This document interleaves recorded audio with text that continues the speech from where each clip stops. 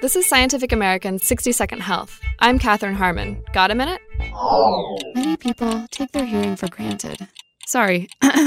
Many people take their hearing for granted.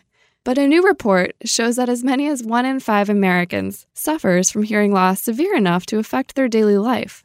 The findings are in the archives of internal medicine. Aging is the most common risk factor, but the 48 million people in the U.S. who have some hearing loss in at least 1 year included kids as young as 12. So why are so many people affected?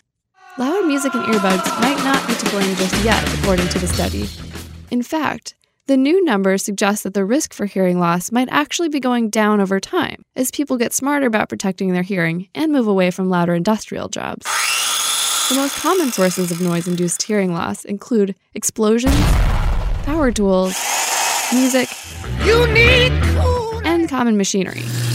The best way to fend off future hearing loss is to protect your ears with earplugs or noise-reducing earmuffs. So, can you hear me now? Thanks for the minute. For Scientific American's 60-Second Health, I'm Katherine Harmon.